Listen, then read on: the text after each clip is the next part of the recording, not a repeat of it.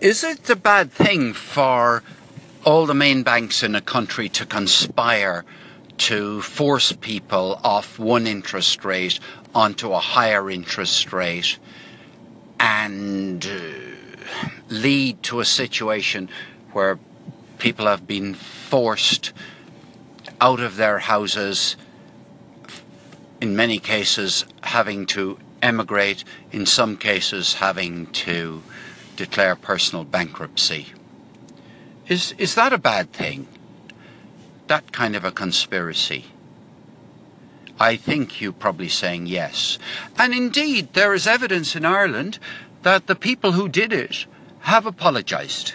Yes, it is true that somewhere or other, the bank executives, the CEOs of Irish banks, have apologised for doing what they've done. There is more and more evidence coming out in the public domain in Ireland that in excess of 20,000 people have been illegally compelled to pay a higher interest rate, illegally taken off a tracker mortgage and put onto a higher variable mortgage.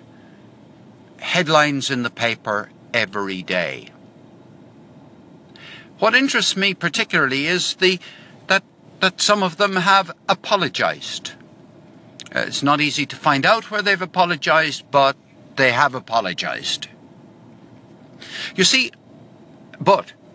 and so far all I've done is ask you to think about whether it's a bad thing. But is it a crime? Is what the banks have done a crime? And if so, who in the bank is responsible? Well, let's just simply agree that the CEO of the bank sets the policy. The board and the CEO, but to keep it simple, we'll just focus on the CEO.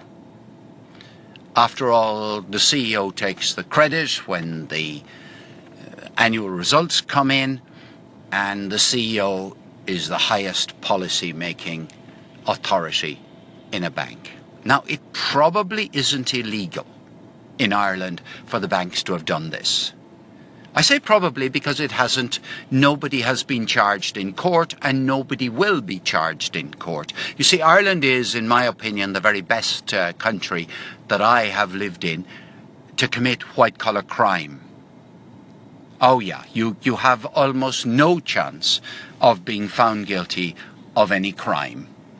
The most you will get will be subjected to some vilification in the newspapers, but you certainly are entirely unlikely to have a judgment made against you by a court.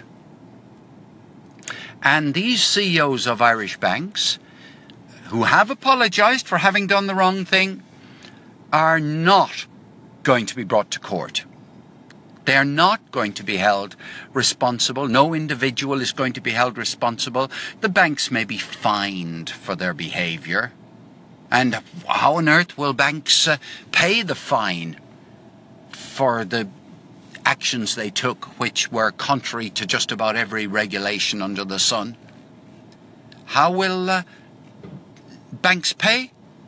They'll take the money from their depositors and they'll pay the money out of that, because none of the people working in the bank will have to pay a penny out of their own private funds.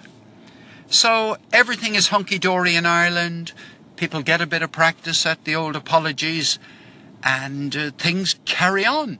And indeed there might be an inquiry set up, and it might be even staffed by an independent retired judge, and that might even bring in a verdict of some sort, a report.